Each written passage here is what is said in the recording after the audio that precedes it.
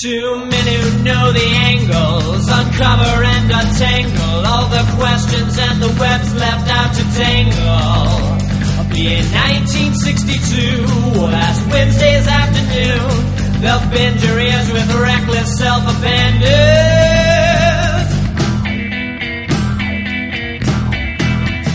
The amazing Spider Talk.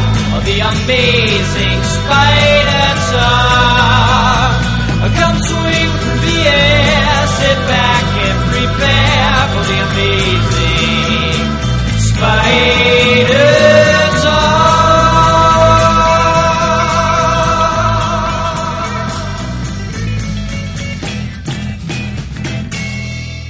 Hello, I'm Dapper Dan Gavosdin, and I'm the founder and editor of AmazingSpiderTalk.com. Hey, and I'm mischievous Mark Ginocchio, the founder of the Chasing Amazing blog and author of 100 Things Spider-Man Fans Should Know and Do Before They Die. Well, thanks everybody for joining us for a special episode of the all-new Amazing Spider Talk. We hope you enjoy this podcast and that it provides an intelligent conversation between two fans and collectors as we look at the Spider-Man comic universe in a bit of a bigger picture. Dan, today we're going to be discussing our thoughts on Amazing Spider-Man number 797 to 799, the first half of the final arc of Dan Slott's run, also known as Go Down Swinging. All the discussions you're about to hear were recorded as part of our Patreon club the week that these comics were released, or thereabouts. Yeah, as best as we can make happen. Exactly. But if you would like to join us for these episodes as we release them in real time, especially now, Dan, it's a great jumping on point because we're about to get a new creative team on Amazing Spider-Man. Why not head over to our Patreon page and join us for just $3.99 a month, the cost of one new comic. For now. Yeah, we do a ton of awesome stuff over there, Mark. And in fact, we just recorded an episode all about the Amazing Spider-Man Free Comic Book Day issue. You know, the one that kicks off the Nick Spencer and Ryan Ottley run that we'll be getting this summer? I mean, you should remember it, Mark, because you were there for that conversation. I was there. And do Free Comic Book Day issues count, Dan? Yes, I think they do. Oh, no. I don't have them all. Well, you know, either way, tune in, everybody. It's free on Comixology, so you can read it even if you didn't make it out to Free Comic Book Day. And you can find out what we thought of the last page twist. And then also tune in a week or so for our discussion about Avengers Infinity War. I don't feel so good, Dad. So again, this show wouldn't happen without of our awesome Patreon subscribers. So we wanted to start naming our new subscribers for this month. So, Mark, let's butcher some of these names. This is my favorite part. Yeah, you have a track record for this. So I want to thank Halfskimo, Jessica Fleckenstein. Can I take the next one, Dan? Yes, you can. It's Crystal D. You nailed it. And what about the rest of them, Mark? Adam Chapman. I know that one. Cole Grandel, who actually upgraded his account. And I think that's it for now, right, Dan? Yeah, so thanks to everybody who joined our club and made this possible. So let's get right into the action on this podcast and go to our first review of Go Down Swingin' in Amazing Spider-Man number 797. What's new?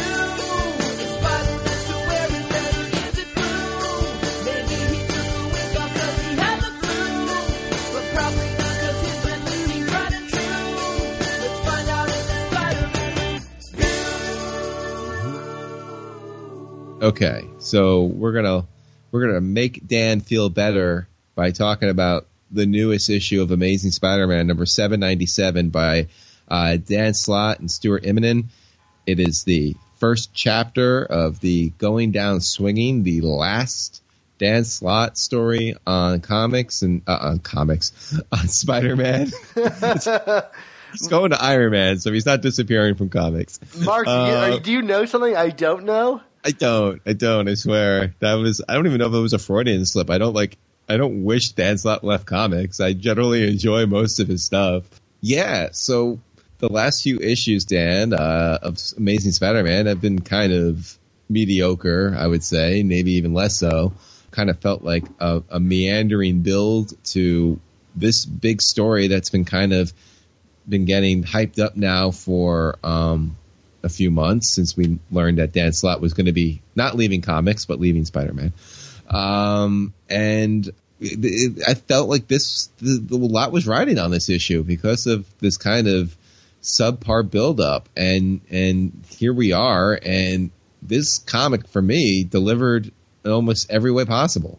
And I feel the same way. This is a pretty stellar issue, one of Dan Slott's best. Yeah, I mean, I don't want to say it was perfect, because I felt really a lot of any issues I had with this comic were kind of tied into some of the clumsy setup things that had been laid out earlier, like the Peter Mary Jane stuff in this issue. I thought was kind of lacking and just felt tacked on with a rivet gun. But the heart of the story is obviously we're charting Norman Osborn's transformation into the Carnage Red Goblin, and also kind of getting a sense of what his plot for Spider-Man is. And there's just so many. I feel like the total drama and the layers of reveals are done so intelligently and so creatively in this comic. I mean, from the onset, we have Norman kind of talking to somebody at the start in a very threatening way, and given what we've kind of experienced with Norman and Carnage and this bonding over the last few issues, my initial thought was, oh, Norman's just talking to himself, right? You know what I mean? Or talking to the Carnage symbiote. Like, you didn't like that was like kind of, to me, the first swerve of many in this comic that I thought were brilliantly done. That's interesting you say that. I did not have that interpretation, but I could see where that would have come in. I always thought there was someone there, and I thought, okay, who is this going to be that's going to make this story super interesting? I thought it was going to be the Gwen Stacy clone, if you had asked me who it was, But, Carnage is really certainly interesting, too. Of course, we hear that person talking back, and we slowly get these clues as to who it would be. And to me, rereading it, I immediately go, oh, well, duh. The first clue is right there, is the location of where this is happening, in the Gentleman's Club. Right. Yeah, well, I mean, obviously, we're going all the way in the Wayback Machine to, what is this, like Amazing Spider-Man 26 or something like that? I mean, this is like the Wayback Machine here, right? Yeah, I guess like Norman Osborn's first appearance, really. Yeah. Maybe not as far back as 26. I think like that was, because Osborn didn't appear by name until I think like issue 37 or something like that. But like there's like during that Crime Master arc, I think there is a reference to the Gentleman's Club that Jameson is, and there's a guy in a purple hat that's clearly Norman Osborn in one of those scenes. So. No, you're right. You're absolutely right. And what an interesting place. I was immediately thinking, I wonder where this is, and he tells you pretty up front. And how about, I don't think there's a way to talk about this comic without first just getting into the artwork in this comic. It is incredible. Like, Immonen is the best in the industry, and this is, you have a character basically talking to himself. The way he draws Norman's movements and posings, it's so terrifying. I can't remember being scared by a character in a comic like this, like maybe ever. Like, this is really frightening stuff. Yeah, I mean, it's totally sinister, and it's funny. Like, as I'm reading it, I think I even wrote this in the review. As much as I loved the artwork that Mike Perkins did on that Carnage series that he did with Jerry Conway a couple of years ago, I really felt like that was really good Gothic visual storytelling. I mean, this just like takes that and ups the ante even further. I mean, because you're not even dealing with like the raw force of nature that is Carnage in this issue, at least not really to this point. It's just Norman, in shadow with, I mean, the coloring by Marte Gracia who did the coloring. I mean, the coloring is just fantastic. I mean, this is like some of the best coloring we've seen in this book probably since Edgar Delgado and Ramos were together about 100 issues earlier. But like, it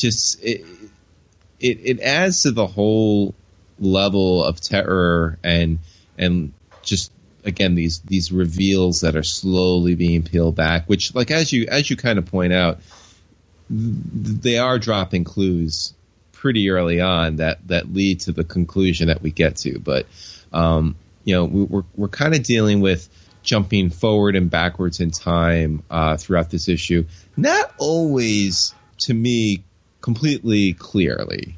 I do kind of want to ding the issue for that. Like, I mean, we kind of established the timeline early where it's, we see Norman and then we jump 4 hours earlier to Peter and MJ, and then as Peter leaves the apartment, you kind of see Norman lurking around, and to me that's when I was keyed into the fact, like, oh crap, like there really is a legitimate hostage here. He's not just talking to himself in different character voices or anything like that, which was kind of my initial read of the situation.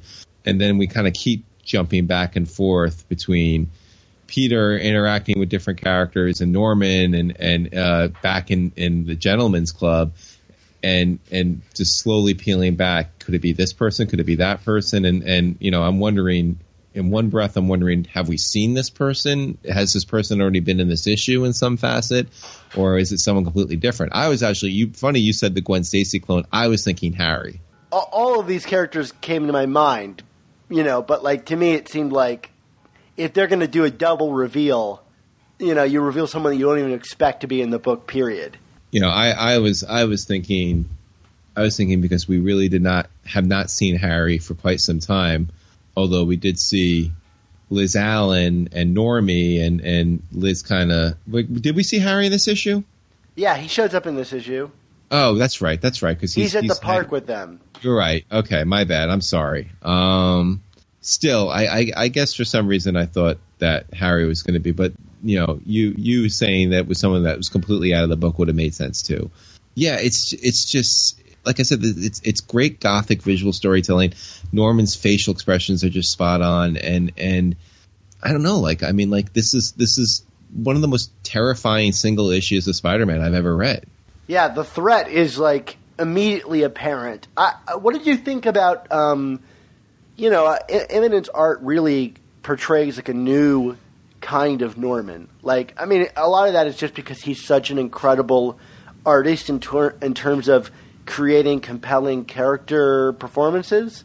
Whether it's through how the character's standing or the kind of shot choice that he's using. Pardon my kind of film language here. But the way that this character moves, it kind of reminds me of like Heath Ledger's Joker in a way.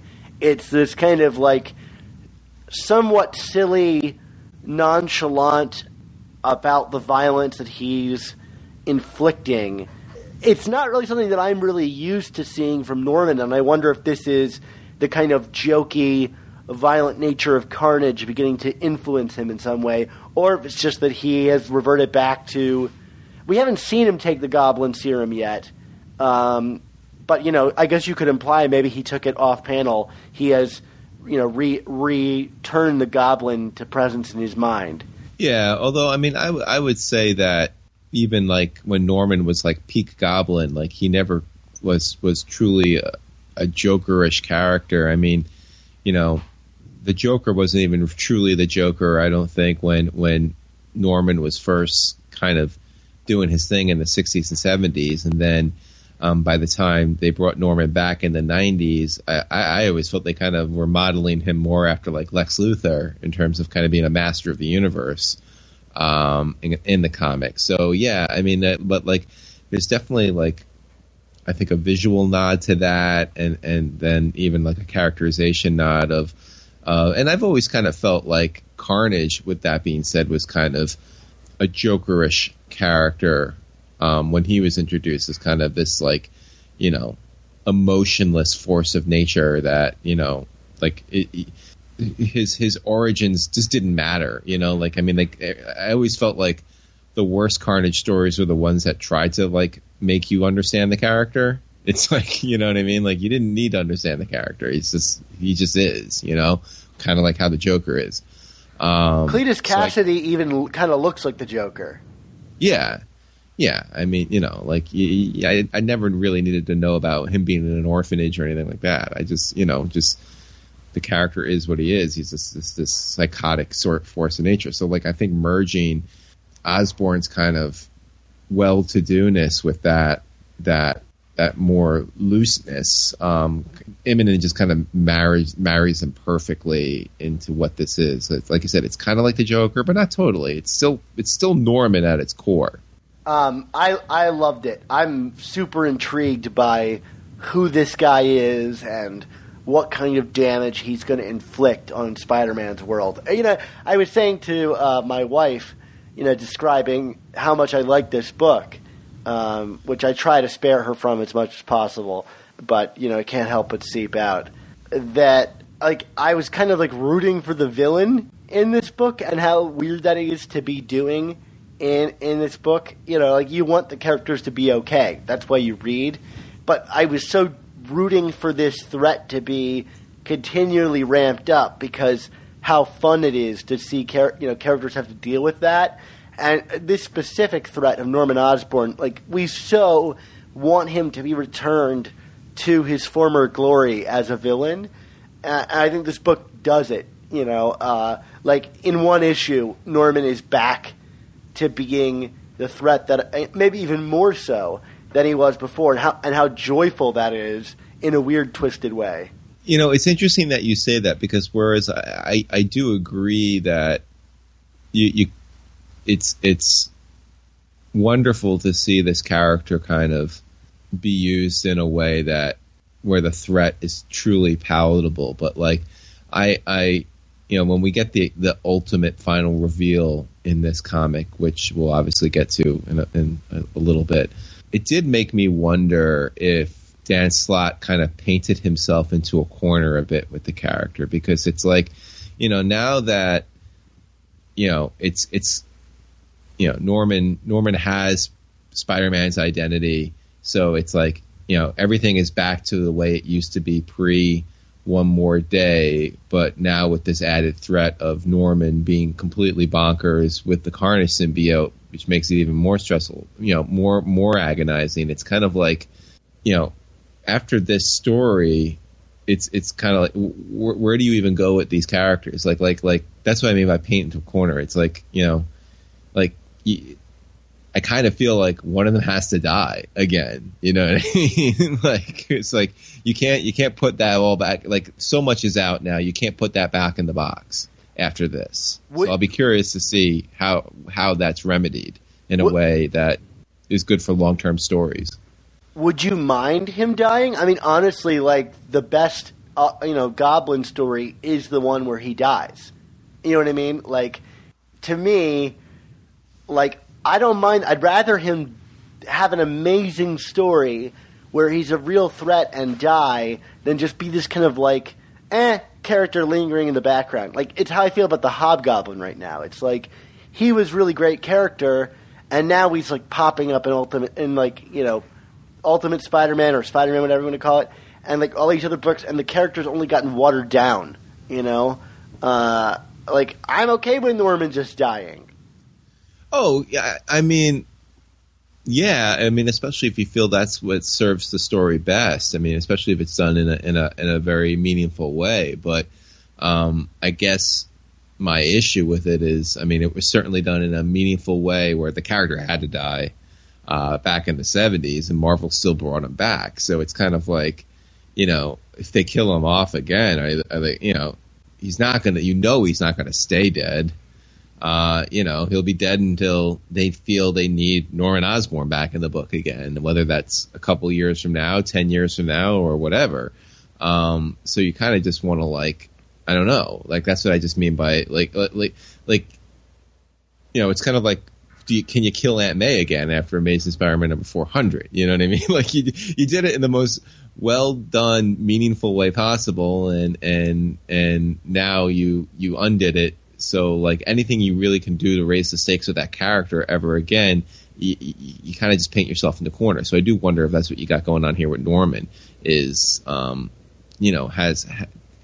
they painted themselves into the corner by just like ratcheting it up too far? But at the same token, to me, it's important that Norman has that information about Spider-Man, because that's always what set him apart from everybody else. And it kind of, when you're in this universe now where it seems like that cat is out of the bag again, you know what I mean? Like, how is Norman not privy to that now? Like that seems inherently unfair too. So I'm looking forward to this story either way, but I'm going to be, we've had good first chapters from Dan Slott in the past for some of these big stories. So that's the first thing that kind of gives me pause before getting too swept up in what we had in this issue. But I think the added high wire act here that we need to see is how is this resolved in a way that is meaningful for the long term of the Spider-Man universe, because this is set up in a really big way now. This landing needs to be stuck, I think. I agree. And I'm trying to be hopeful about it, and I think any of those concerns you have about doing this stuff over and over again, there is a limited return on investments if you do the same stuff over and over again. But at the same time, I also think a good writer can make anything work. Superior Spider-Man, a bad writer doing that would have made that the most hackneyed, boring thing we ever read, and it could have been done in an issue. But a good writer made it really exciting for a long time, So we'll see. But, I think it certainly poses a lot of really interesting questions that are the kind of interesting questions that I like to read in the pages of this book. So I'm 100% on board with this, with what happened in this issue. I don't want to hang so much on this opening of the story. Well, let's come back and talk about the ultimate reveal at the end of the book. But I did want to make one special note, to this kind of interrogation of Jameson thing. I guess we haven't really said it was Jameson, but it was Jameson in the chair. Spoiler. Yes. Is the mouse sequence I thought was so artfully done, where he says, "You're going to squeal like the mouse," and you get that slight reveal of the Carnage symbiote in silhouette, which we get, I guess, kind of later in the in the issue as well. The kind of Carnage via silhouette, to me, super creepy, like the creepiest. Yeah, I was just saying, both appearances by Carnage in this book, again, not to dwell on how great Imminent is, but they were just masterfully pulled off, in how they were terrifying and creepy, but didn't actually resort to graphic violence or anything, or just gory violence, I guess, or bloody violence. Maybe that's what I'm talking about, because, both scenes were pretty graphic, I guess, in terms of their intent and what the end result. The other one being the I guess I am going to go out on a limb and say our good friend Phil Urich is a dead guy now. I don't think it's much of a limb. I would say go out on a heart, because it seems as though his heart was torn out of his body. Yeah, the Goblin King or Knight or whatever the hell he's calling, who was depowered by Silk, right? We think, and at some point along the way. At the very least, he was kidnapped during the Axis story. Not kidnapped, he was arrested during the Axis story. But yeah, I thought he was depowered by Silk at the end of her story. I don't know. Some inconsistencies with this character. Yeah, I'm not going to lie. I've never been a huge fan of what Dan Slott has done with Phil Urich between his Hobgoblin arc and all that. And, this is kind of, I think, an interesting case of a creator putting the toys back in the box, so to speak. Because this character wasn't really being used at all since the 90s. And Dan Slott kind of brought it back to mixed results, I would think. So I think this is kind of obviously tying up that loose end in his mind by just killing him off. And, obviously if somebody feels inclined to bring him back in a couple of years, they'll find a way. It won't be that hard, I guess. There's always a way. I just loved how much this was a reversal of Phil's kind of reappearance in this book during the big time story. You know, you've got Phil, who as an unarmed, seemingly unarmed character takes down a goblin.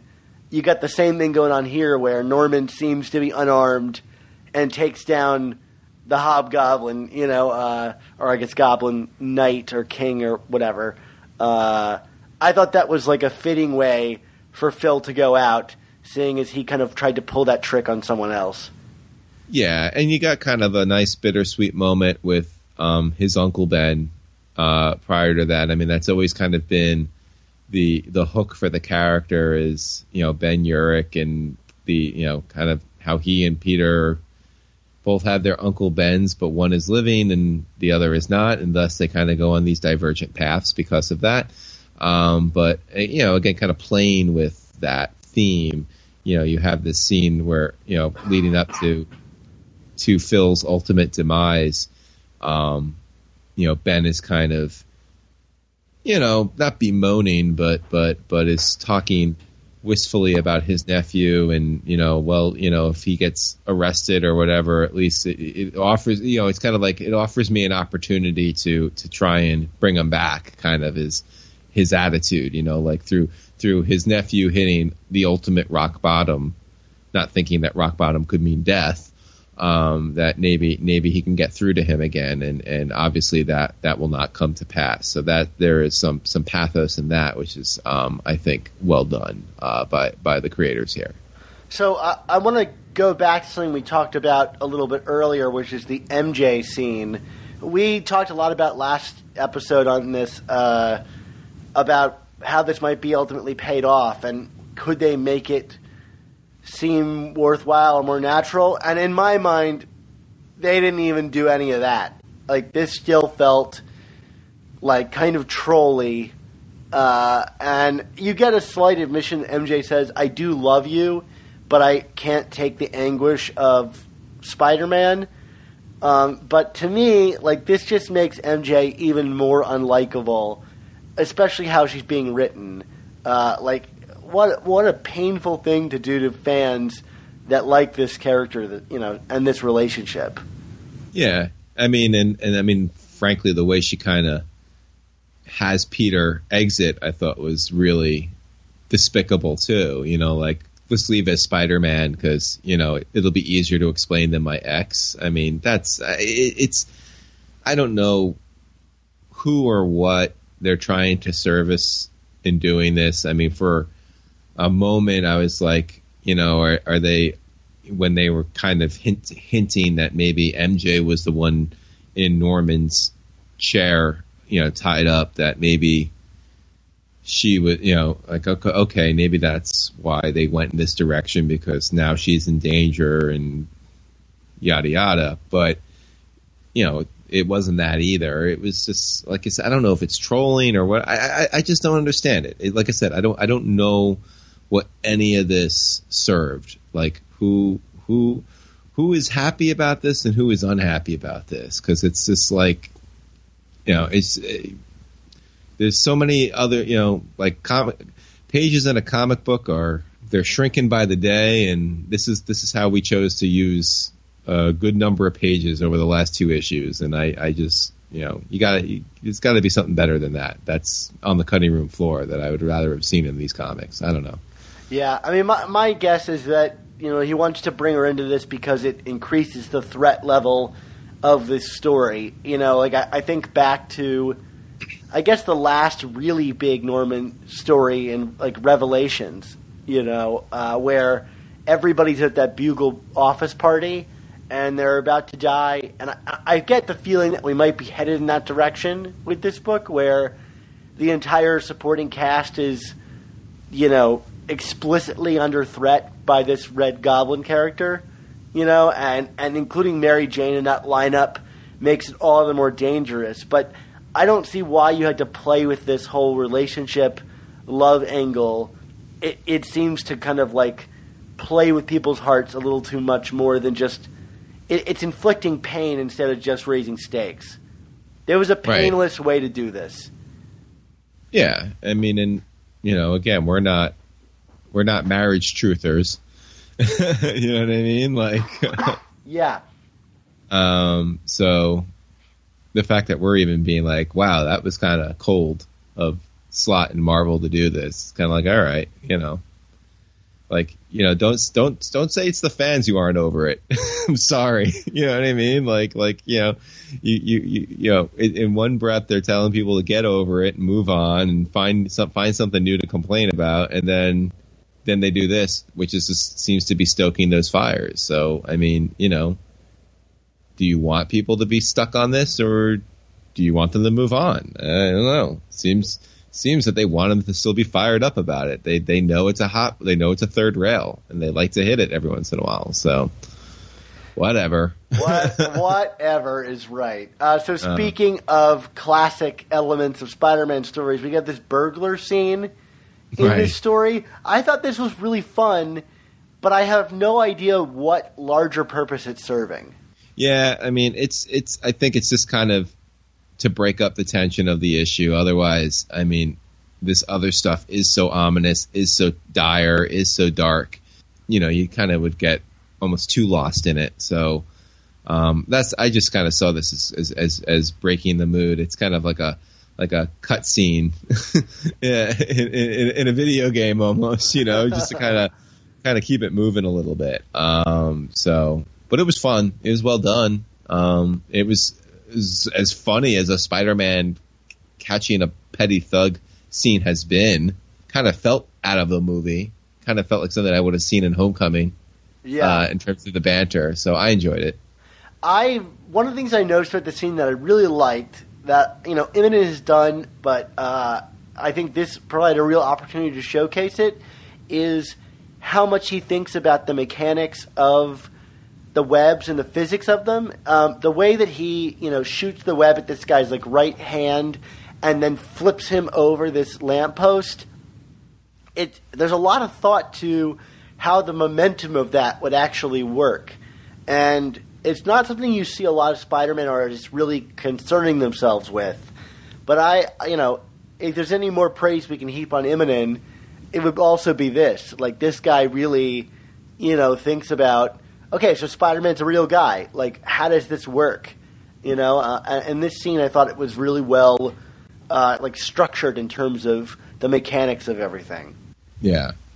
No, I mean, that's very astute of you to kind of pick up on that. I mean, I guess nothing gets by Immonen either, Yeah, don't give me the credit. That guy, he makes it obvious. You know what I mean? Yeah. Like, he really spends the time putting it together. So the next scene we should talk about, which we kind of also complained, I think I complained about it more than you did last episode, is this kind of the status quo of Liz Allen. Like, what's up with this character? We come back to her, and we get a guest appearance by none other than Mark Raxton, right? Who we haven't seen in 200 issues. I'm gonna say probably since the How Did Harry Die issues, right? Yeah, I think that was the last time we saw him. All right. I mean, don't let old school characters ever go by Dan Slott, right? You know what I mean? Like, he's always going to bring the two of them together. But yeah, I don't know. I'm still kind of lost in the wilderness on Liz. I don't know if this really answered any questions for me on that front. I mean, do you feel more satisfied by the direction here? I do, actually. I like the bit where she acknowledges that this is an unusual role for her and is asking Mark to let her kind of revel in bossing all of these people around. It seems right for the character who, for a while there during the end of the Spectacular run was kind of just a character that was repeatedly beat up on. You know what I mean? Whether it be physically or otherwise, she just was crying every issue, was just having her heart torn out. So to see her in a position of power and know that she's enjoying it, did a lot to sell me on what might motivate her, in a way. Although I still am not very clear on what her, role and association with Norman is. Because during that whole Goblin Nation arc, wasn't she, knowingly working for the Goblin in order to provide protection for Normie in some way? Yeah, I mean, it was kind of like, he's the most important thing to me, so, I'll dance with the devil to keep him safe and to keep him provided for. And I guess that's ultimately why I'm still kind of muddied with the character, because it just seems like there has been no consistent through line with this character in years now. We just kind of keep jumping from subplot to subplot, and it's good to kind of acknowledge the status quo with her the way they did in this issue. And it was kind of funny to have her be like, "What? I'm bossing around my old high school boyfriend. What's better than that?" You know what I mean? Like, and there's obviously truth to it, but I just don't know. I don't know what her deal is. I mean, are we rooting for her? Are we against her?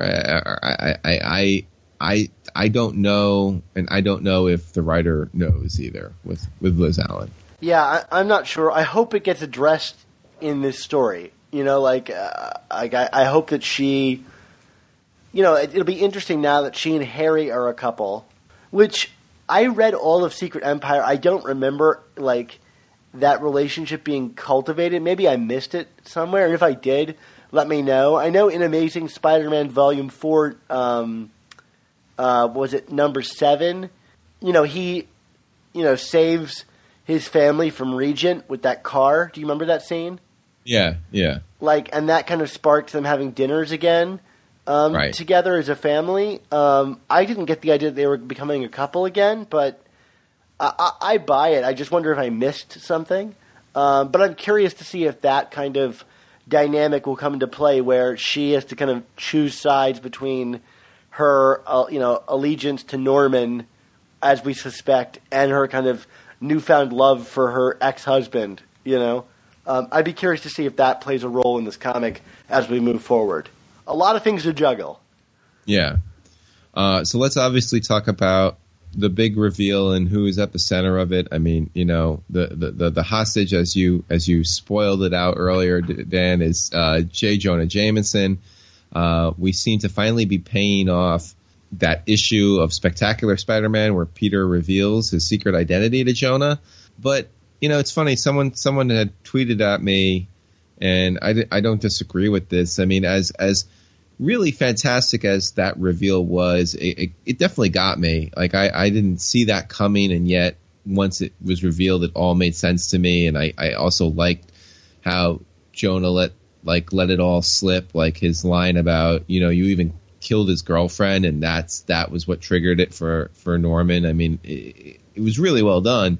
But this whole Peter outing himself to Jonah thing in Spectacular, I mean, this has really not been I mean, we had a scene in the last issue of Amazing Spider-Man where Jonah's giving Spidey,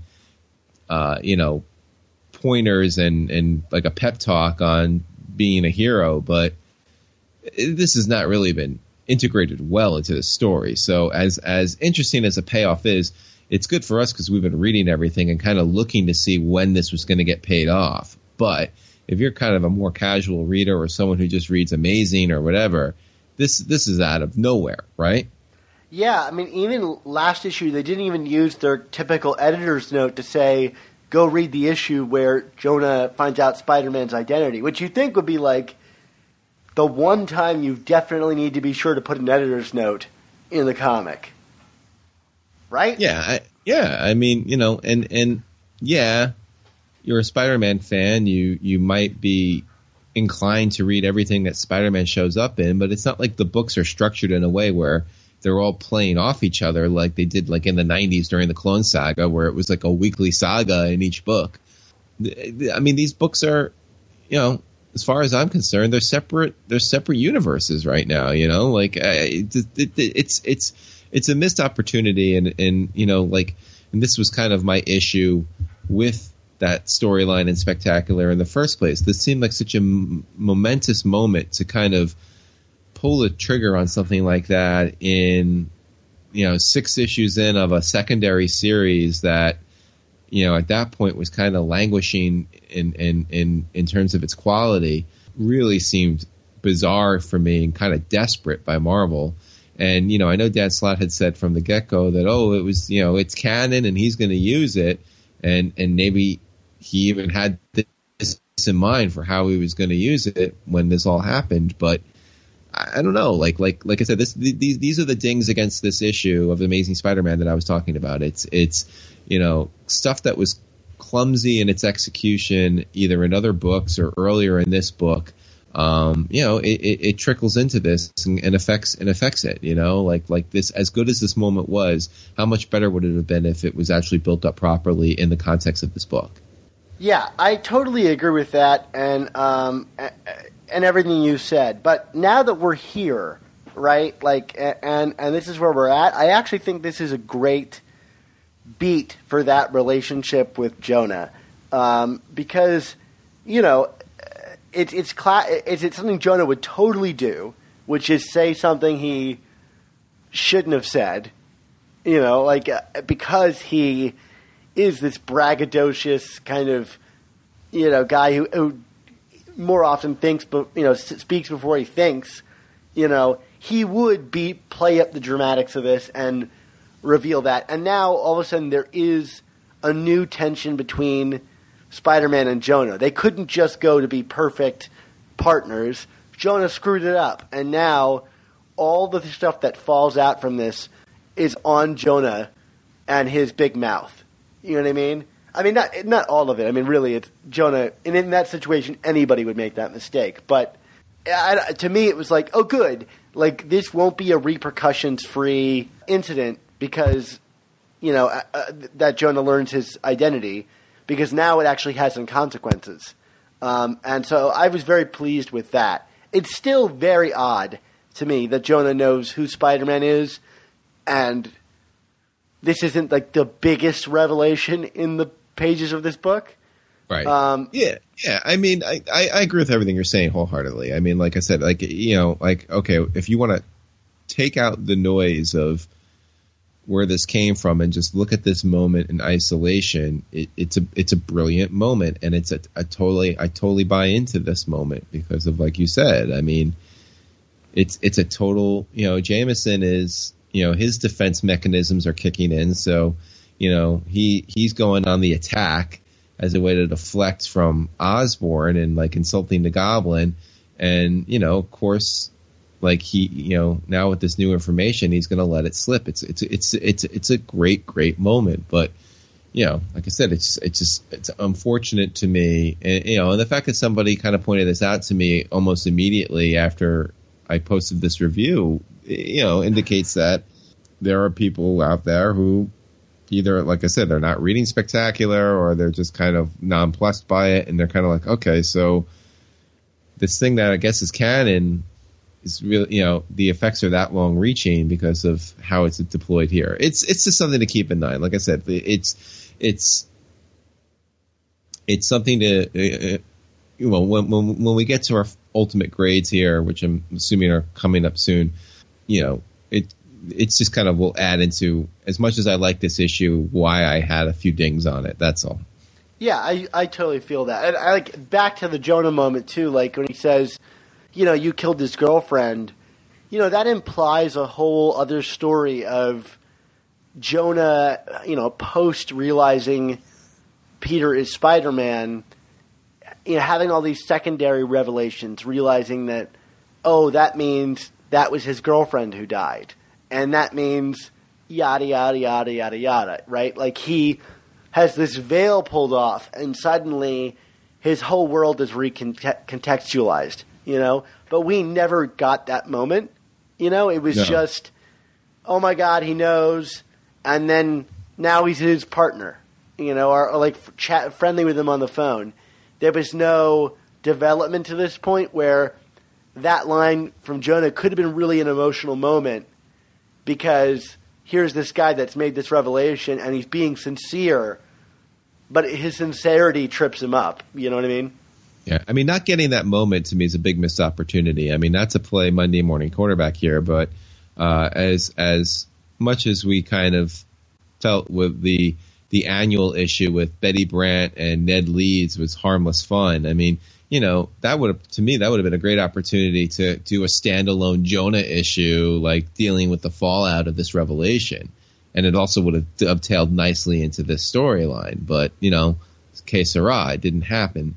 And it probably, unless they're going to, Dan Slott's going to take one of his last 4 issues to do that story, which I doubt, it's just never going to be. And, like I said, that's a good opportunity to tell story. I mean, we just did on our main show an episode about the supporting cast and how in changing up the cast kind of offered all these new opportunities to tell different kinds of stories. And here's a perfect example of a story you could tell with a supporting cast member, and they didn't do it. So this is where we are. I've been so pleased with how much our main episodes have just synced up with the issues we've been reading. Last week it was, the MJ Gwen episode, and then we got an issue where Mary Jane comes back into the book. Then we do an episode about the supporting cast, and now it's a whole issue about the supporting cast. Yeah. Some interesting kismet going on there. Absolutely. Not the most interesting syncing up of our podcast and this book, being the Red Goblin. Red Goblin. But another interesting observation nonetheless. Absolutely. All right. Well, do you want to get to grades? Let's do it. Mark, what's your grade? I'm giving this an A-. I was going to give it an A, but I think you've convinced me A-, and that means there's room for us to grow. Yeah. I mean, that's and I know I said earlier, we've seen these big opening chapters from Dan Slott before, but I do feel there's something different about this. I kind of like this is set up really well. I mean, okay, there's obviously still a margin for error, but at the same token, we got 798, 799, and 800, and I'm assuming 801 is going to be some kind of like epilogue, or I guess prologue. Excuse me. No, what's the term I'm looking for, Dan? Epilogue. Epilogue. Okay, thank you. Some kind of epilogue, but I feel like this is set up enough to be tight enough to go quickly. To me, this was the best reveal that Dan Slott has done since 698. Right? I think I am Peter Parker. And that, to me, those 3 issues were all great issues. Even with some of my problems with 700, it's still a great issue. And I feel that way about this one. I think this is a landmark issue with a couple of dings in it. Yeah. So, people kind of saying, we saw this with Goblination, we saw this with Spider-Verse, we saw this with Dead No More. I mean, I get the hesitance, and, I'm not ready to completely throw myself into the wind here and just be, ready to just love every second of this story. But at the same token, this was really well set up, and like outside of a couple of little things, I see this going in a direction that should be positive. It's like, because I'm not predicting necessarily what's going to happen, but like, I don't know. I feel like the circumstances are pretty tight here. Like there's only so many directions you could truly go, and they're all good directions for the most part. It's not some larger than life threat. It's not like clones or multiverse or giant spiders. It seems so far to be a pretty simple tale. Yeah. But with carnage. I'm rooting for this story. Like we said last time, I want Dan Slott to go out on one of his best tales yet, and I think if he can pull it off so far, he's setting it up to be a real possibility. Definitely.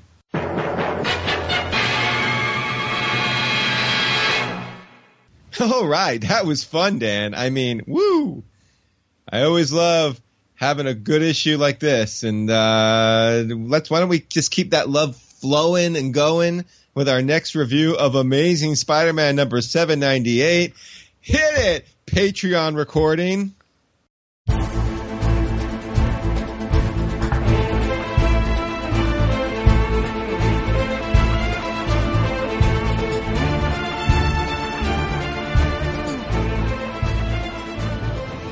Yeah, hey, welcome. We're going to talk about Amazing Spider-Man number 798 here, part 2 of Going Down Swinging. We really liked the last issue a lot, Dan. I think it was probably one of our better reviewed Spider-Man comics since we've been doing this show for almost. Have we hit? We haven't hit episode 200 yet, have we? No, we're like 10 away. Okay, we're getting there. Yeah, Dan. I mean, Dan Slott, Stuart Immonen, and company. They're really bringing the goods these last few outings here, and this one was no different. We, of course, finally get the first confrontation between Spider-Man and the Norman Osborn Red Goblin. Do you have any general thoughts about it before we get into the nitty-gritty of it?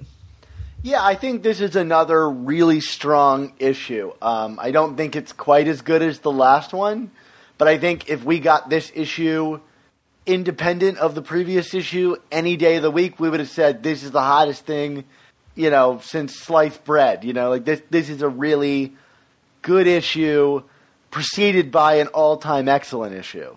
Any issues I do have with this comic, I mean, almost in their own weird way, kind of have more to do with maybe how some certain ideas were not set up by the previous arcs in this comic. I mean, it's funny, Dan. We kind of got called out on Twitter recently for maybe not being so hopped up on the last, not the Venom Inc. arc, but like that, what is it, Death Omega Red or whatever it was. Threat Level Red. Yeah, whatever. That's how memorable it was for me. That we weren't like, all about it, and we kind of felt like that arc was used to kind of rush certain ideas into place, and especially the way 798 ended, which I thought was a pretty interesting beat in its own way. It's like I did have this moment where I was like, oh man, if we were maybe just kind of, if like the issues in between the legacy issue, the initial legacy issues, and then going down swinging, if there was a more coherent bridge that kind of was charting Peter's character arc in a meaningful way, I felt like that last moment would have been even more powerful and poignant. And like in a vacuum, it was a good moment, and this has been a good issue, but it's like it is kind of making me wonder, what was going on the last couple of months? Like if we just had that consistency, I think I would be even more amped up about this storyline. Does that make sense? Yeah, I mean, like really, my disappointment, and I hate that we're starting on this kind of negative, but like my disappointment in this issue is just that I didn't love it more. Like I really liked it, and I really wanted that final moment to hit, as strong as I think it could have. And it just didn't, as much as I like an all-time moment. Like already to me, I'm having coming home, flashes for this storyline. Like I want it to be as good as Coming Home, and I think it really has the chance to be. But the ending of this book, I think it was not what I wanted, but still not bad. Like in a perfect setup, this would have been one of the most exciting endings to a book I've read in quite some time.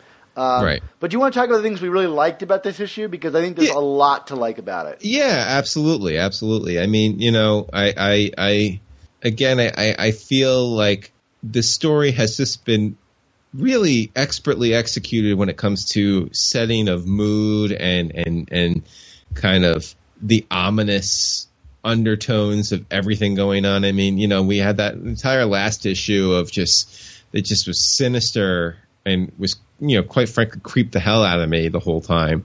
And you kind of just felt going into this issue like, oh man, when Osborn shows up, the shoe is about to drop. And how does this book open? But with like this kind of like very serene, happy-go-lucky scene of Peter and the science team at the Bugle.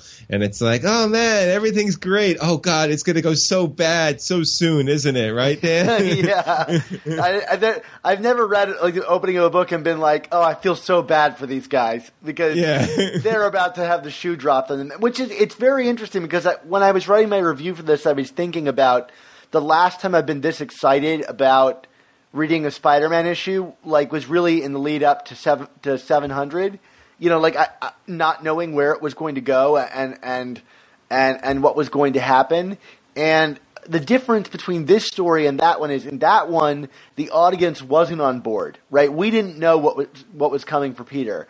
But here, we know what is coming for Peter. And so the dread, like, it's a different kind of dread. It's the audience knowing about the bomb under the table, you know, and it's even my cringe level was up even more.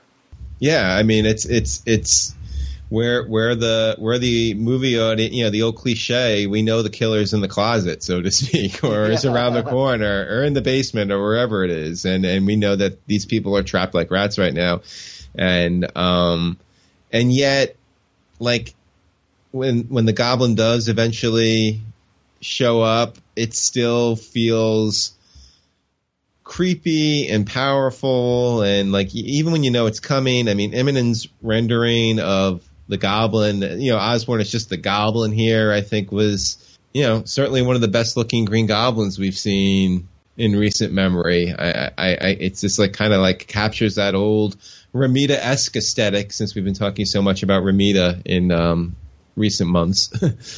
Yeah, I love it when artists kind of harken back to Romita's Goblin, specifically the eyes, the kind of like bug eyes with the small pupils. I just found the way that Immonen drew him was so creepy, like this kind of like child predator almost. Like he's just kind of soulless and just terrifying. I mean, I just felt icky looking at this guy, I have to say. Yeah, I mean, because on the surface, I mean, the Green Goblin is kind of not an absurd looking character, but I mean, like, you know, it's kind of like, you know, obviously he's Marvel's version of the Joker in many ways. It's kind of like, you know, this is something that could be done wrong, and the potency of it would be missing. But, you know, certainly Romita, I think, nailed it. And not that other people have gotten it wrong, but Immonen's really kind of, I mean, because this is a big moment in this story, because, you know, Osborn is not supposed to be able to reconnect with the Goblin, which is, of course, noted in the exposition here. So, you know, if you're going to bring him back as the Goblin, it's got to be done in a very splashy way, and I feel like it's achieved here. Well, the splash pages help out with that a great deal. I mean, you get two big, beautiful ones of him bursting through the walls into the Daily Bugle, and then, you know, obviously Spider-Man coming back out of the closet to punch him, you know, midair. They were beautiful. I mean, these pages went for sale immediately online. I was like, well, I don't really have the money for them, but I'm going to look, because it's something like, every page of this book was beautiful and something a collector would want to own. What did you think about how everybody in the Bugle reacted to this? I mean, you get a nice moment with Robbie, you know, where the Goblin kind of calls him out, like, knowing that he knows, or, you know, as we've always suspected, that Robbie has known who Spider-Man is, you know, or Peter's alternate identity.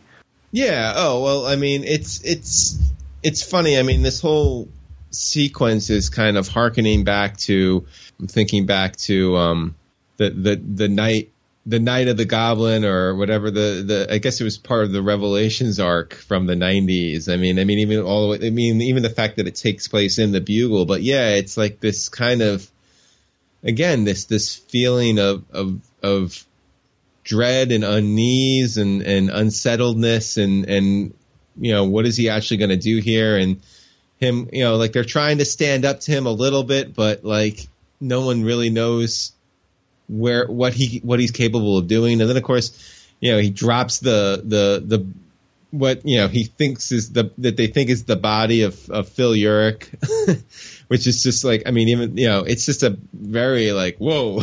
Like, and then it's a bomb, right? I believe that was the tritium, yeah. The tritium bomb from the annual. See, that annual is really counting now. There we go. Counting that annual. I got to say, like, when I was reading through this at the first time, I didn't love that everybody seemed to be very standard. Like, we do this at the Bugle all the time, you know? Like, it really, you know, downplays the threat of the Goblin, but it seems almost intentional, because it's setting up how much more of a threat the Goblin is going to become, right? Like, his old persona had become somewhat routine, even if we haven't seen it in a while. But he's about to become something so much more frightening, you know, pages later in the comic. that bomb you made reference to blows up, taking out the top floor of that Daily Bugle building, and then we get this really cool scene, I thought, of the Goblin, like, impaled in the wreckage. I don't think any of us bought it for a second, but, like, what an image, huh? Yeah. Again, hearkening back to Amazing Spider-Man number 122. I mean, I have a feeling, especially since this is Dan Slott's swan song, we're going to be getting a lot of Goblin nostalgia here. I think I used, way back in the day when Goblin Nation was closing out Superior, I did a top 10 Green Goblin Spider-Man story list for Chasing Amazing, and I have a feeling this is probably the story I should have done it for, because I have a feeling most of those moments are going to be called back to throughout this arc. Yeah, you're right. And then that scene becomes, there's a great moment where the Goblin, Peter admits that, he would have saved him if he could have, and the Goblin almost mocks him about this. Like, of course you would. That's your weakness, kind of thing. Before transforming into the Red Goblin in a really dramatic way. I loved the art, how the scene itself turns into the Carnage symbiote, and all the color that seems to, like, becoming that red glow almost comes out of the wreckage. I thought this was beautiful and terrifying. Definitely. And, I mean, what did you think of Peter's or Spider-Man's initial response to seeing Norman as Carnage? Because, I mean, like, I thought it was interesting, but, like, I wasn't totally sold on it, if that makes sense. I have the opposite opinion of you. Like, I didn't love the reveal. Like, I love the reveal, but I didn't love the ultimate image of the Red Goblin. I'm still not totally sold on that design. The kind of, like, devil tail and like weird eyebrow eyes of the Carnage symbiote. I just right. It looks a lot like the Sam Raimi Goblin with the kind of coned head and everything. I don't love this design. I know we were talking about how thrilled we were going to be to see Stuart Immonen's ultimate reveal of the Red Goblin, and I got to say, I was a little underwhelmed by this moment, maybe because we've already seen the character in so much promotional art before, but I thought Spider-Man's reaction, the kind of, like, expletive reaction, he has to it, was, to me, sold Peter's fear on it. Like, Norm, he says, I should make a joke, but then he literally has nothing to say. And I love moments like that in Spider-Man comics where, he's such a motor mouth until he's truly in trouble. He has nothing to say. And it's a great kind of, like, inversion of how his jokiness works. Yeah, I see what you're saying. I guess part of me, especially when we got the very next sequence, which was these Carnage Goblin bombs, which were truly a thing of terror. I mean, just a wonderfully maliciously conceived contraption from the mind of Dan Slott and Stuart Immonen here. I love that they can talk. That's my favorite thing. And they're, like, chewing on him. I mean, it's just horrendously horrifying in a wonderful way. But, like, I apologize if I'm being overly pedantic and kind of not suspending my disbelief or not, but it's like I'm also kind of still looking at this in a way where I'm like, well, Peter, over the course of his life as Spider-Man, he has defeated the Goblin, he's defeated Carnage, and yes, they're together here, but he's also dealt with Carnage symbiote taking over random people. Like I think the dread that kind of got brought in initially before Osborn even truly revealed his hand of what he's capable of doing, I didn't quite buy it right away. But then within minutes I started buying it. But I almost wish we kind of saw, I almost would have liked to see Peter run his mouth and get dropped as quickly as he did to really sell the, oh crap. Like, I can't, like, this is real, like like it really would have juxtaposed, like that using the talk to kind of like, okay, I don't know what's going on here, but I still need to kind of like, it's a defense mechanism.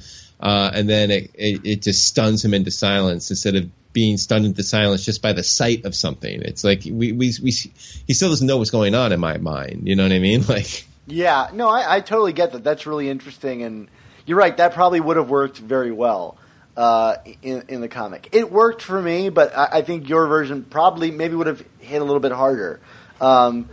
It's just, I mean, I'm not trying to rewrite the book here. It's just a little nitpick, you know? Yeah, I mean, for me, my nitpicks come in the next scene, which I thought was beautifully rendered. You know, this kind of silhouette. You know, Spider-Man crashes into this building, and the Goblin kind of taunts him from afar through his spider tracer. And I loved all of that, but the ultimate request from the Goblin felt a little false to me, especially given the previous issue. You know, you talked about Spider-Man kind of realizing his, you know, defeat, you know, a little too late, but I thought for sure with Green Goblin finally having so much of an upper hand, right? Like, Spider-Man doesn't even realize that Norman now knows his identity, is the Carnage, you know, is keeping tabs on all of these people, has Jonah tied up. You know, it seemed like an opportunity for him to really make a decisive strike at Spider-Man's heart in a meaningful way. And, you know, here he kind of just shows up at the Daily Bugle, makes a threat, blows up a building, but is ultimately kind of toying with Spider-Man instead of attacking. And to me, I guess the Goblin has kind of always toyed with Spider-Man, but his ultimate statement here is that he wants Peter to give up being Spider-Man because he's always cared about the persona more than the man inside. And I think it's an interesting comment on Dan Slott's run, which has all been about the man inside the costume being significant. But I don't know if that's true to the Goblin. Do you understand what I'm saying? Absolutely, yeah, and I agree with you. I mean, I think, I mean, to me, Green Goblin and Spider-Man, I mean, this is a blood feud, you know, like, and I don't think generally in blood feuds that there are caveats and qualifications. I mean, this is pure hatred, and it's like, you know, you refer to Coming Home earlier. And, you know, what I found so effective about Moreland in Coming Home was this idea, like, he wasn't toying with Spider-Man. He was just like, look, I'm going to get you to come out one way or another, and when you do, I'm going to destroy you. And this is, and like, that was terrifying, because it's like, you know, what is Spider-Man really going to do? And it was impersonal, right? Like, he says, it's nothing about you, I just do this, you know? Yeah. Yeah. Whereas here, it's like you have someone who is literally, you know, he's gone to Tibetan monks to try and vanquish this man, and has, you know, bonded with the symbiote, has been consistently shown over the last couple of years. I mean, not to mention the entire history of the character, but, you know, has been consistently shown in the last few years of just being utterly obsessed with it's not about defeating Spider-Man for power or money. He wants him dead, you know, like you have ruined everything from me, and I need you dead. And to have Spider-Man on the ropes like that, and this to be like, well, okay, here's the deal. Yeah, I thought, again, we talked about at the beginning of this review, a beautiful moment of Peter, you know, saying, I'm going to burn my costume, and, you know, Spider-Man may be out of the fight, but Peter Parker has always been more essential to it, and I'm going to come at you as a man, not a Spider-Man. Like, great moment, but maybe the wrong villain for that beat. Yeah, or if not the wrong villain, I like, and this is also like where I said, like, what I was talking about in the beginning about the setup to this story. Like, I felt like we were building to this moment well during those three, you know, Fall of Parker storylines, in terms of, you know, kind of like Spider or the Man, which is like a very common theme in the world of Spider-Man comics, you know, especially in the Dan Slott run. But then we got so far away from, I think, that struggle, you know, like we had Venom Inc., which was just a total diversion that could have been written and published, I feel like, at almost any point in Spider-Man history. It was just kind of evergreen in that way. And that kind of derailed the momentum of what I think was being built towards there. And then these last other stories, I mean, you know, it was more about like tying up all the loose ends in terms of relationships, but nothing so much about like, you know, Peter having to kind of face his own failings again and you know what Spider-Man has to do with that, you know, like those are always to me the most effective stories that look at Peter is when he's coping with what doing Spider-Man means for him in his life and what he can and can't do because of that. And when you get an ending like this, which is like you said, like this kind of call out to I'm going to come at you as a man. I mean, like, how much more effective would it have been if they just kind of kept building on that momentum from those Fall of Parker stories, right? I mean, it feels like that's where they were going. That's obviously why they were being written, to build to this. But the thread got lost along the way, in my opinion. Yeah, I totally understand that. I'm still invested, though. Like, I'm still hugely invested in this story. And I think in large part because of some of the subplots we got in here. I can't wait to see what happens with Jonah Jameson, because you know, he has this moment where he gets his own floating heads of guilt, you know, for once. And, I mean, I don't think I've ever seen Jonah feel this guilty about outing Spider-Man to Norman. And, I know we've seen Jonah in preview cover artwork for, you know, the new Spider-Man run, but we also learned that Spider-Man's going to be wearing a black suit in that run. So, in my mind, that artwork is a total lie. We can't trust any of that. Right. So, you know, I'm really worried about Jonah. I mean, like, this is an opportunity for him to make up for his, you know, misdeeds, but he's totally outclassed here. And, you know, I guess he's got Agent Venom helping him out, but, or I guess Agent Anti-Venom. I'm excited to see what this character does. I think it's a big opportunity for him to kind of make up for all the things in his life for the past several decades. And, you know, also the stuff with the Lyman family. I really have no clue where that's going. And I'm very curious. And we haven't really had a good Harry Norman showdown in really long time, right? I'm trying to think now. Yeah, maybe American Son? Yeah, probably. Yeah, so I mean that's all queued up to be really interesting, and you know, I'm seeing preview artwork coming out of issue 800, and it's like I don't even know how we're going to get to some of the points they've shown. It is bizarre looking. So I think we're on for a wild ride, and this is just the start of it. I wish this ending had stuck a little bit stronger, but you know, it's a minor blip in something I think otherwise really strong. Well, I think it is. I think it is a good ending. It's just like I think getting to that point was a little incorrect, not incorrectly mapped, but the map to that point wasn't the best drawn map. Yeah. Well, I mean, do you have anything else to say about this issue? I mean, the art, like we said, is stunning. Just stunning. Yeah, I got nothing too specific to add. I mean, I'm assuming we're going to probably get MJ back into this at some point, or Aunt May. I mean, this is we're still in a pretty harrowing place, which is what I want from this story. I don't want to be able to figure out how we're going to get to where we ultimately get to. So yeah. For my money, it's like I have no idea where we're going. Me speculating is not doing anything, even if I do want to speculate about Mephisto.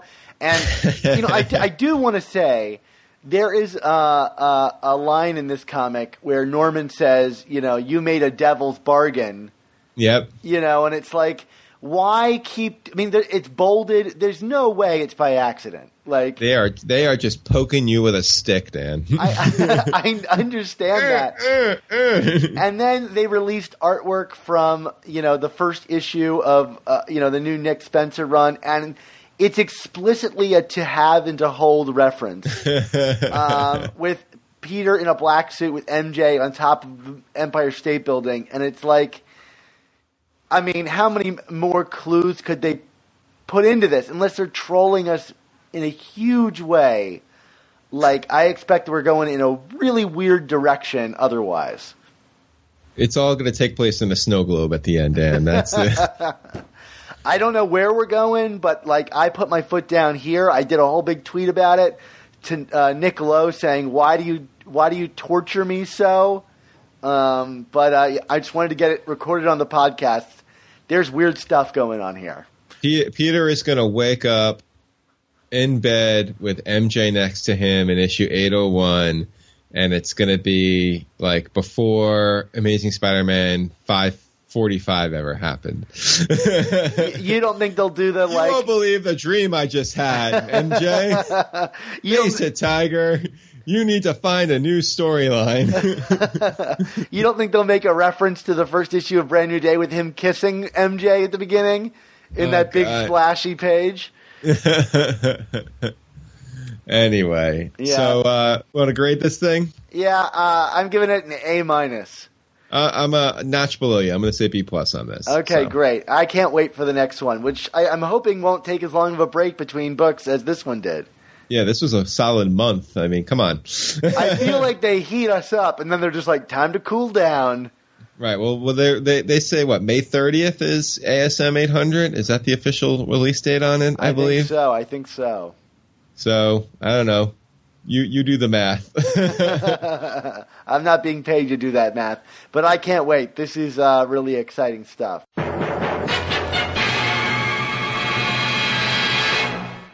Well, Dan, that was another fun comic to discuss. But the next one, well, this might be one of our more contentious discussions in recent memory, I think. Yeah. We had pretty different opinions on this one that I think will be fun to see play out when issue 800 comes out in a few weeks. Is it still a few weeks away, Mark? Yeah, I think so. Oh, boy. Well, of course, if you want to join us for that conversation, as it happens, you'll need to be part of our Patreon club. Well, let's get to that discussion, Dan. What's new? It's Spider-Man, so wearing better. Is it blue? Maybe he took a week off 'cause he had the flu. But probably not 'cause his memories seem tried and true. Let's find out if the Spider-Man is. So, Dan, I feel like, we're being very kind and loving to each other to start, but we might have some disagreements in this episode. This seems like we're poised to have a meeting of the minds that may not meet in the most pleasant of ways here. This is our review of Amazing Spider-Man 799, but it might as well be, I think, it's going to be what I think is going to be a flipped version of our review of Superior Spider-Man number 30.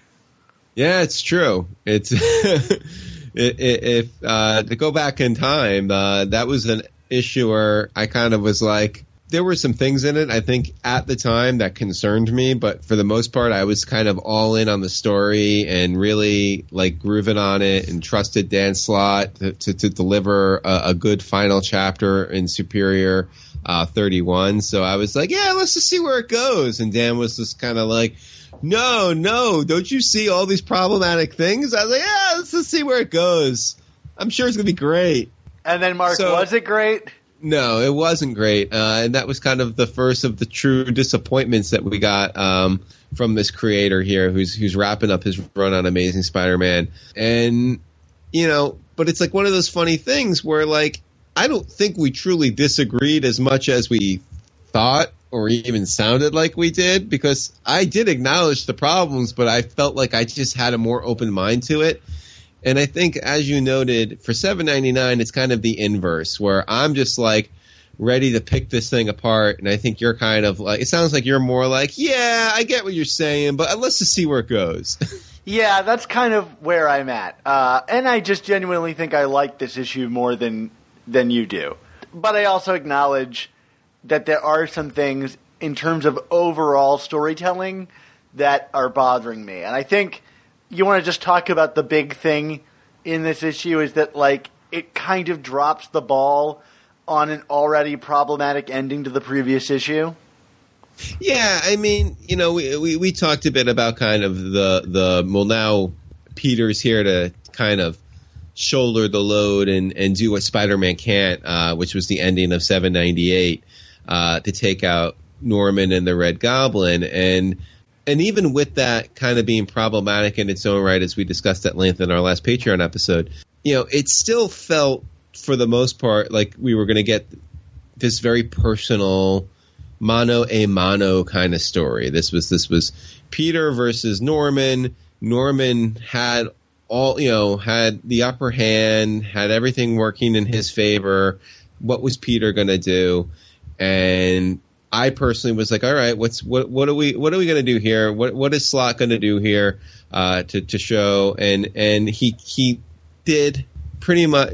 He being Slott kind of introduced this idea that was the polar opposite of where I thought the story was going. I feel like it was a swerve for the sake of the swerve. I mean, instead of keeping this very isolated kind of personal story, to keep using that word, it's Peter being, as I joked, it's Peter playing Spider Oracle, aka Barbara Gordon's character, when she was in her wheelchair during the Batman books, where she's just kind of like using computers and technology to put all the other birds of prey pieces into place to help fight the bad guys. In this case, the birds of prey are Miles and Silk and Clayton Clash Coles. And I'm like, wait, what's going on here? Like, what happened to this was going to be Peter figuring this out for himself? This doesn't seem like Peter figuring this out for himself at all. And I agree with that to a point. I mean, I think I would reframe this as like Peter even trying to figure it out more than Peter is going, the first thing I need to do before I even attempt to go after the Goblin is make sure my friends and family are safe, right? So he calls up everybody. I don't really see this as a Spider Oracle thing. I mean, yes, he's operating in everybody's ears, but only because he's under the pressure to have to find some solution to keep everybody safe. And that makes sense to me, rather than kind of going straight into a fight with the Goblin, that he is being cautious about how he handles it because he's been given a moment, respite to kind of figure out what he's going to do. I guess my problem with it is I just feel like that was the mistake, is that this story shouldn't have given Peter a break. These stories work great because Peter's under the gun and he doesn't know what the Goblin's going to do next in attacking him, and that was the whole appeal of 797, is the Goblin knows everything, Peter doesn't, he's screwed. This book opens with 6 pages with no Red Goblin, and to me, that's the problem.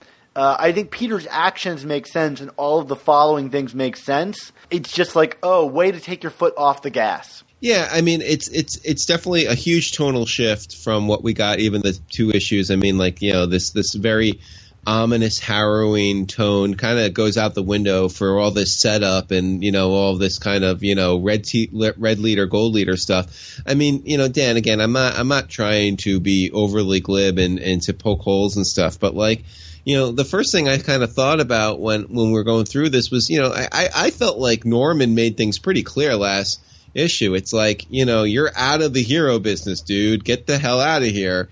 Or I'm going to kill you and everyone you love.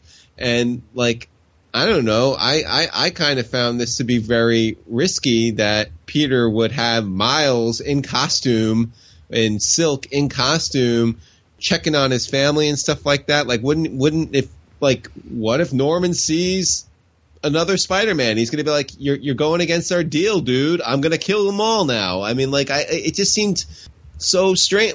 This should have been Peter by himself, nobody else, because he has to figure this out for himself, and that's not what we got at all. I feel that. I think it is silly that they are in costume outside of the apartment. I mean, there's probably a shorthand for hey, if you don't know this character, it is a Spider-Man character, not just some random young kid that's hanging out with Aunt May. Although right. What Miles is going to do to the Red Goblin is completely beyond me. I guess his Venom Sting is pretty powerful, but either way, if Peter can't stand up to this guy, I hardly think Miles would be able to. That's not dissing Miles. He's a totally fine character, but... Well, even the Venom sting gets exposed here. It's like it finally doesn't work. Thank God, too. Right. I am done with that Venom sting. Thank God Bendis went to DC, so they finally locked him in a closet. He couldn't make Venom sting overcome everything. That's the one major benefit. If we're going to take a trophy away from that, it's the Venom sting has been depowered. There you go. But I did want to say something about this scene. A little detail. There is a character that we've been made to think is Norman Osborn in a green trench coat that's looking over both Peter when he was with Mary Jane in 797 and now in this one, Miles and Aunt May. And this character, in that one, I think in 797 says something like, oh, so that's how it is, or something like that, or how interesting. And you're made to think it's Norman. And I didn't think it was anybody but Norman until reading this issue. I suspect that it's Gwen Stacy, or the clone of Gwen Stacy, because Norman is wearing a similar outfit, but their colorist chose a blue color for the very small time we see Norman in that trench coat in this issue.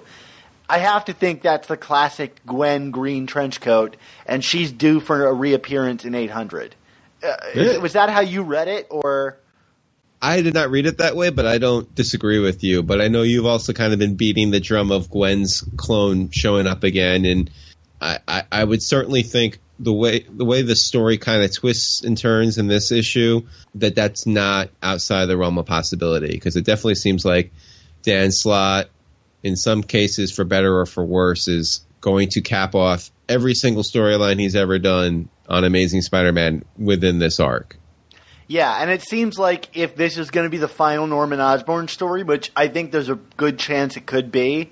I mean, at least for now, every final Norman Osborn story is. If you're going to kill off Norman Osborn, you have someone like Gwen do it. Right? Or you at least make reference to that and have all these people he's bereaved, finally get their comeuppance against this guy. I don't know. That's how I would do it. It seems like the path that we're headed on to me. Yeah. So then another thing that we kind of get in the early goings on this issue is this scene between Jonah and Peter, where Jonah basically admits that Norman found out because he blabbed it out, and Peter kind of coldly hangs up on him. And I didn't dislike the scene per se, but I feel like it needed more, and especially in light of some of the stuff we got, I feel, instead of this later on in this issue, that kind of plays into the pacing. I don't know. I get the sense, Dan, that you kind of like the succinctness of this, but I felt like, I don't know, there was something missing from this. It could have used actually a little more exposition, and maybe we could have had a little less Osborn-Lyman family drama later on. What are your thoughts? It seemed natural to me. I mean, if I had found out that everyone in my life, was being threatened by someone because of someone that I outed myself to and trusted in, disappointing me, I would probably hang up the phone. To me, it's a cold moment, and one that further sets JJJ up to do something drastic to kind of make it right. Like a conversation would have let him off the hook, and here Peter doesn't allow him any sympathy. I don't even know if it needed a conversation, but I would have liked to see more from Peter even after the hang-up happened. You know what I mean? I feel like we get this beat, and it's an important beat, and for the most part it makes sense, but then it just gets dropped in favor of sillier stuff and new plot points. This revelation, we still have not properly dealt with this revelation that Peter made in Spectacular to Jonah. Oh, you know what I mean? It's like this was it was totally done to set up this storyline the way they did, but it's still, the true gravity of what happened here is I just feel like at every opportunity is getting dropped. No one actually, you know what I mean? Like, it's like something along the lines of just Peter being like, I cannot believe in this moment of weakness. Here I go again, being weak and seeing the best out of people, and this is what I get for it. You know what I mean? Like, this is a total tragedy, and instead it's kind of like, treated as more like, wow, this guy really did something bad to me. I'm just going to hang up the phone on him. I mean, like I said, this is tragedy. It's not just like, oh, whoops, I'm ticked off now. Like, this is next level. And it speaks to the larger issue of the fact that no one, it seems, in the Spider book universe, including in the Chip Zdarsky book, really wants to deal with what they did. And what that means. Yeah. I mean, and why they did it. I get the sense that Dan Slott doesn't want to wade into it too much, even though he's kind of, he saw it as an opportunity, I think, to kind of, have this big character beat for Jonah in this book. But I get the sense that even from the way it's written, that he feels a little uncomfortable about this kind of change for the character. Although I don't know. I think it's really that editorial, did not properly plan out the kind of fallout of that revelation. You've got a couple issues in Spectacular about it, but they didn't really flesh out people's emotions very well in that book. And no, yeah. I mean, but to me, and maybe it comes down to how you feel about hanging up the phone on someone. Like, to me, I would never do that, and it seemed like a big moment for me, for Peter. Like, I didn't need to spend more time with him. Like, that was a statement enough. Like, I got it. Like, I know exactly how he's feeling by that action, and you get that kind of frozen face on the screen, on the FaceTime screen of Peter looking upset. And to me, that said all I needed to know about how Peter is responding to this. But I can also understand that maybe you'd want more time to deal with that. Yeah. So I was just eager to get to the Red Goblin, to be honest. Yeah, yeah. And then, I mean, we get this really interesting fight sequence rendered out. Well, actually, no. Before we get to the fight, we get... And again, this was another one of my problems with this comic. I feel like, obviously when it comes to Norman and the Goblin, like the Osborn family drama always plays into it. But we're now in what's essentially the penultimate chapter of this storyline, and at this point now we're getting more new characters and exposition and revelations. This time we got Emma is actually Emily Lyman Osborn, aka Norman's wife or ex or whatever you want to call her, and we can speculate on who she actually is, but the fact of the matter is it's like we're introducing new information here at a point where we need to actually start, I feel like, resolving information, not bringing new stuff into this. I know we're going to have this gigantic issue 800, but I just feel like bringing this character into this and her circumstances just adds so much logistical problems to the storyline, and I just did not like this revelation at all, Dan. I don't know if there's a way for me to see the silver lining here. Yeah, I'm curious to see where this is going, but it seems like the one thing that's truly not necessary for this comic, I'm guessing she's a clone that Ben Reilly was trying to use to gain leverage on Norman, in the same way he did with Kingpin. It's something it's totally unnecessary. I'm curious to see if it does fall in line, but I'm with you. It seems like a step too far, in terms of keeping this thing tight and closed up. Especially since this character is not really one we've ever spent time with in the pages of Spider-Man. To the point that you and I never even made the connection of guessing it, to the point that Harry Osborn can't even recognize his mother. So, Yeah, I don't really know what this is all about. I'm guessing we'll find out in 800. But yeah, it'll probably be something that'll take a page or two to explain, have very little dramatic payoff. And yeah, I don't know. It is weird. I'm curious if she works for someone else, right? Because she was tasked with collecting vials of blood from the kids. So maybe she wants to clone them if they die. I don't know. It is a very strange addition because it begs like answering 20 pages of comic worth. Where did this character come from? And I certainly at this stage of the game don't want to spend those 20 pages, and yet at the same token, it's like you're not doing the whole reveal justice without explaining it. So I feel like you got slots painted into a corner here. And it's an unnecessary corner to be painted into because we didn't need this. Like there's so much other story that can be served instead of this one right now. We could be doing stuff with Harry, we could be doing stuff with Jonah, we can be doing stuff with Peter, with Aunt May, and instead we're getting this like soap opera level stuff and probably like you mentioned clones, which I don't know who's clamoring for more clones, but I guess we are. I'm still on wait and see about this, but I guess I'm curious about your feeling about this because so much of this book seemed to be Osborn versus Parker kind of story, and now we're getting the Osborns becoming a really big part of this story. I've seen some people writing online, and I don't know if this is your opinion, that it really went from a smaller Parker versus Osborn thing to including this whole Osborn family and legacy thing.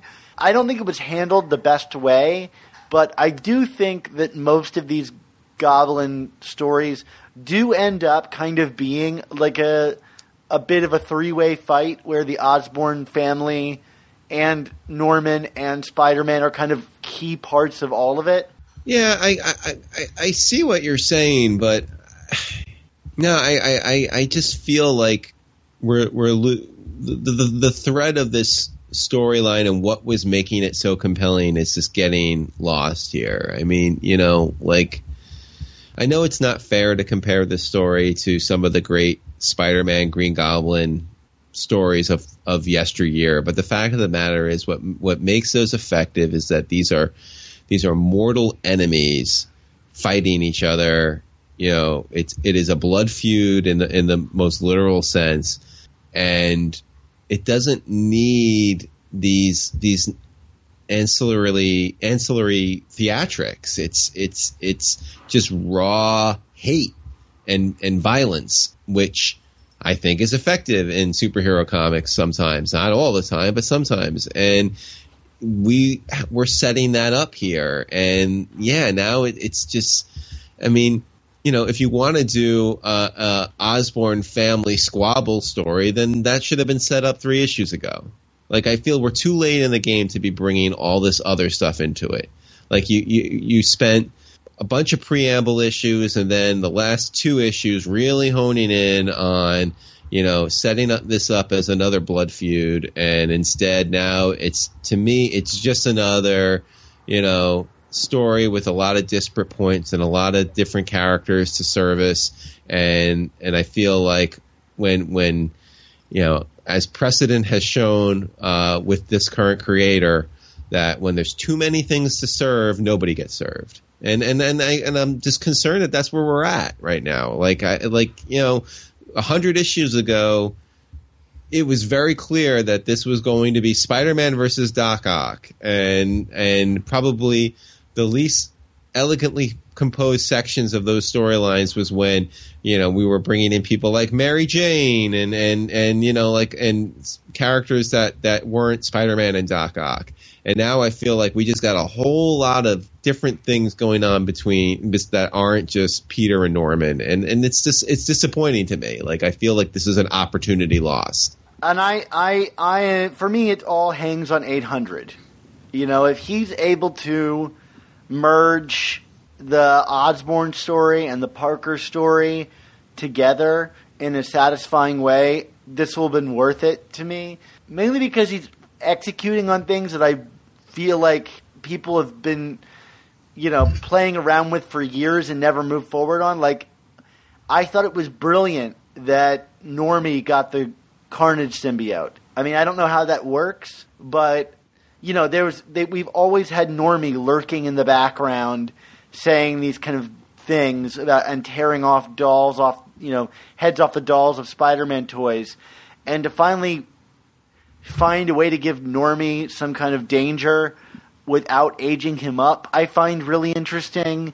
There's a lot of little pieces I find interesting that, you're right, might not hang well together.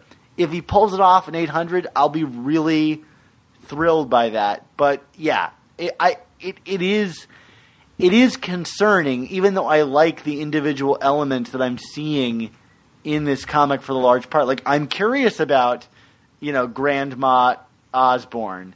Do I think it's going to get paid off? I'm anxious about it.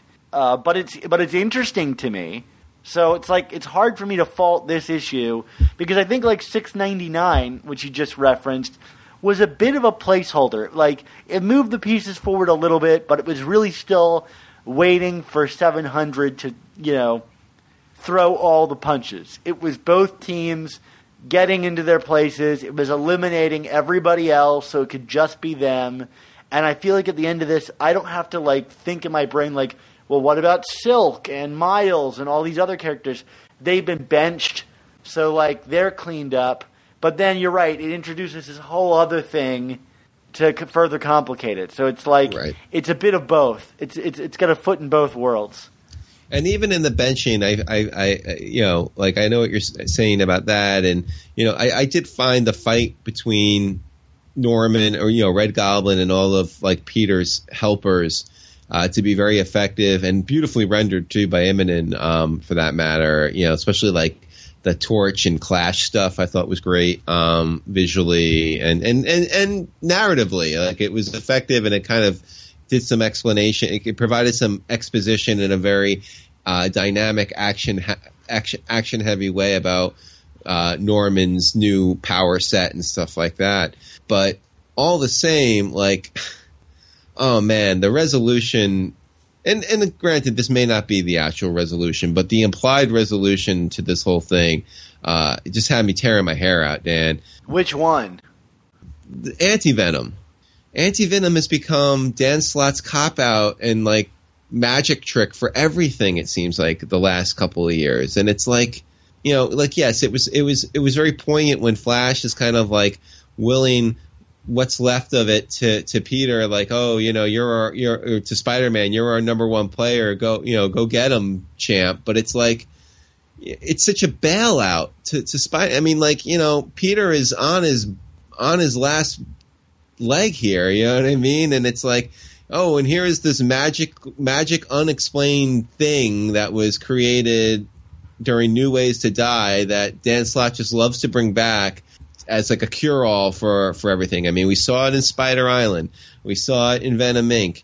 We just see this thing over and over again as kind of the way to fix things, and I'm tired of it. Like, let's find a new trick, man. And it's like, it seems like such a waste that this is Peter is getting bailed out. He's not doing this on his own. He's getting bailed out, and that's again, it's disappointing. It's opportunity lost, in my opinion. I can see that, but I'm also going to like say the other way around, that like I felt this moment, we had clearly had a moment in the previous issue where the Goblin mocked Peter for wanting to save him, and that would be his downfall.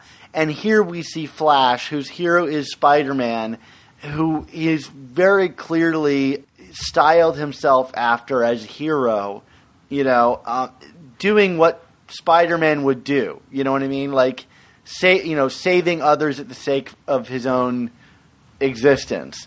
And I thought, for what seems to be the end of that character, like, I think this is probably the end of Anti-Venom. He was killed in this moment. I found that like a fitting end for that, and a fitting end for Flash as a superpowered character. If that's, at least that was my takeaway, is that this is Flash's last stand as a super character. And I guess. I don't know. All I know is, when Spider-Man was lifting tons of steel over his head, it wasn't because Anti-Venom came and gave him the power to do it. You know what I mean? Like, it's just, you know, the stuff that stays with me more is Peter overcoming these odds because of his sheer force of will and his spirit, you know, that cannot be conquered, not, you know, magic voodoo that really has never been explained in terms of how it works, you know, giving him a leg up, literally. And we're talking about the leg injury. I mean, like, yes, yeah. So, like, if I've seen the artwork from 800, which shows Peter wearing a symbiote of some kind, and I'm going to forget that I know that because, like, I don't think that should matter, and I don't really know what that is because to me it seems like he didn't get the power of Anti-Venom, and I could certainly be wrong about that, in which case I will relent and be like, that's dumb, unless it's really sold to me in 800. I mean, that would be really, really dumb, and I'm hopeful that it's not that. But like I said, I still find this to be a bailout, and it's like, you know, like there's got to be a more creative way to get Peter to Norman in a way that's meaningful, that's not getting bailed out by some other character that, you know, in the grand scheme of things doesn't really matter. That's where I stand on it, Dan. I mean, and I see it as like one of Peter's longtime supporters finally giving him the support that he needs and saying, like, go get back in the fight and be better than all the rest of us, you know? And, like, to me, that was meaningful. You know, like, these guys all sacrificed and it, you know, didn't really work out, but they can do something to help out Peter. And it wasn't like a cheapy, like, oh, this is Silk, you know, beating these villains for you like we've seen before during much of Volume 3. This was literally, we're going to give you a helping hand, and now it's your chance to go be the best of us. And, you know, 800 could totally prove me wrong, but for now, that seemed like a decent setup to me. But I look, this could very well be, like I said, Superior 31 all over again, where you know, it's taken my good faith and flipped it. But I would say the difference here is there's he's got 96 pages to fix it. yeah, which is considerably more than 31. Yeah. So, Dan, I was pretty let down by this. Do you want to get to grades? Yeah, I'm giving this one a B-. All right, I'm giving it a C-. So, you know, like I said, there's room to improve, but I am highly concerned about what we're going to be expositing about in issue 800. Highly concerned. So, and I'm super excited. So, all right, well, there you go. We'll see.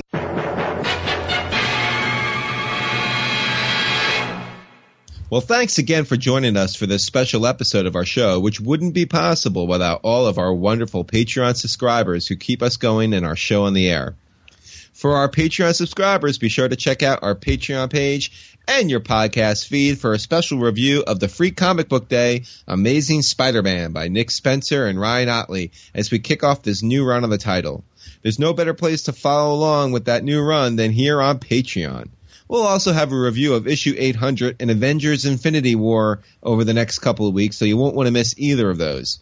Remember, for just $3.99 a month, the price of one new comic, you get access to our exclusive new issue reviews, Swarm B-Book reviews, extended interviews and outtakes, mailbags, and much, much more. And for $10 or more a month, you'll gain access to our amazing commissions, including our upcoming commission from none other than Spider-Man artist Alex Sabiak. As for our regular show, we plan on returning sometime in the next week with our regularly scheduled podcast covering the Spectacular Spider-Man magazine. But as it's the end of the school year for me, I know that my schedule is a bit up in the air, so keep your eye on our Twitter feed to get all the details on our next show, and thanks again for the patience. It's just that time of year. And we'll get it to you, we promise. That next episode is coming. But in the meantime, I will say, be sure to check out some of our other shows like the ultimate spin as they just wrapped up Bendis' run with Miles Morales, and they got the upcoming end of Spider-Gwen, and I was there to talk with them about the Bendis conclusion on their latest episode. And we've also got our newest podcast, The Untold Talks of Spider-Man, where they recently discussed Amazing Spider-Man number 505 by JMS and JRJR. But Mark, I hear that you're on an upcoming episode of the show. Spoiler alert, Dan. But no, yeah, go check it out. In probably another week or so, I'm going to be on Untold Talks of Spider-Man, hanging out with Kane and Matt, talking Amazing Spider-Man number 430 and 431, the Carnage Cosmic Saga. Apparently, Dan, while they were researching the issue, they stumbled upon a Chasing Amazing post I made about this book years ago, where I basically said I found it in a dollar bin, even though it's like a $30 comic on eBay. And they were like, wow, that was like the only research we found on this comic. I'm like, that says something about this story, I think. So would you say it's a must tune in? Absolutely, because anytime you get to hear me talk Spider-Man or you talk Spider-Man, Dan, it's must tune in. So now we'll have like the two articles cornered on the market for these issues. Got it. Yeah, well, plus we've also got the amazing Spider Slack community for you to join. So just check out this episode's description for a link to join our Spider-Man Talkin' community. We're talking everything you could possibly think Spider-Man over there. It's a lot of fun. Yeah, Dan, I got a little quiet recently just because, I was a little behind on my new issues in Infinity War, but I actually joined in on the Slack recently. So you got me, Dan. All right. Well, where else can we find you on the internet? Well, of course, you can find me on Twitter at ChasingASMblog. You can still get my book, 100 Things Spider-Man Fans Should Know and Do Before They Die. And actually, I'm going to be, probably by the time you guys listen to this, I'm going to be appearing on another podcast, not Untold Talks. This one's called A Very Special Episode, where actually the topic of the podcast is usually talking about like special episodes of sitcoms and TV shows. But the guys who run that podcast are a bunch of comic book fans, and they're familiar with us, Dan, and what we do. So they had me on to talk Infinity War. So you'll hear initial Infinity War thoughts from me there. But don't worry, Dan, I saved the best stuff for you. How dare you, Mark? Cheat on me. Exactly. Well, they pretty much had me on to be like, so what'd you think of Spider-Man in that? And I was like, oh. All right. Well, that sounds like a lot of fun. Yeah. What about you, Dan? Where can we find you? Yeah. Well, I'm going to be on the Twitter like normal. That's me at Sup Spider Talk, or my personal account at Dan Gvozden. Lots of things going on. One thing I did want to re-mention is that I am writing a graphic novel that's moving forward, and we have a Facebook page. Look up Entropy Comic. Entropy as in like the cold death of the universe entropy.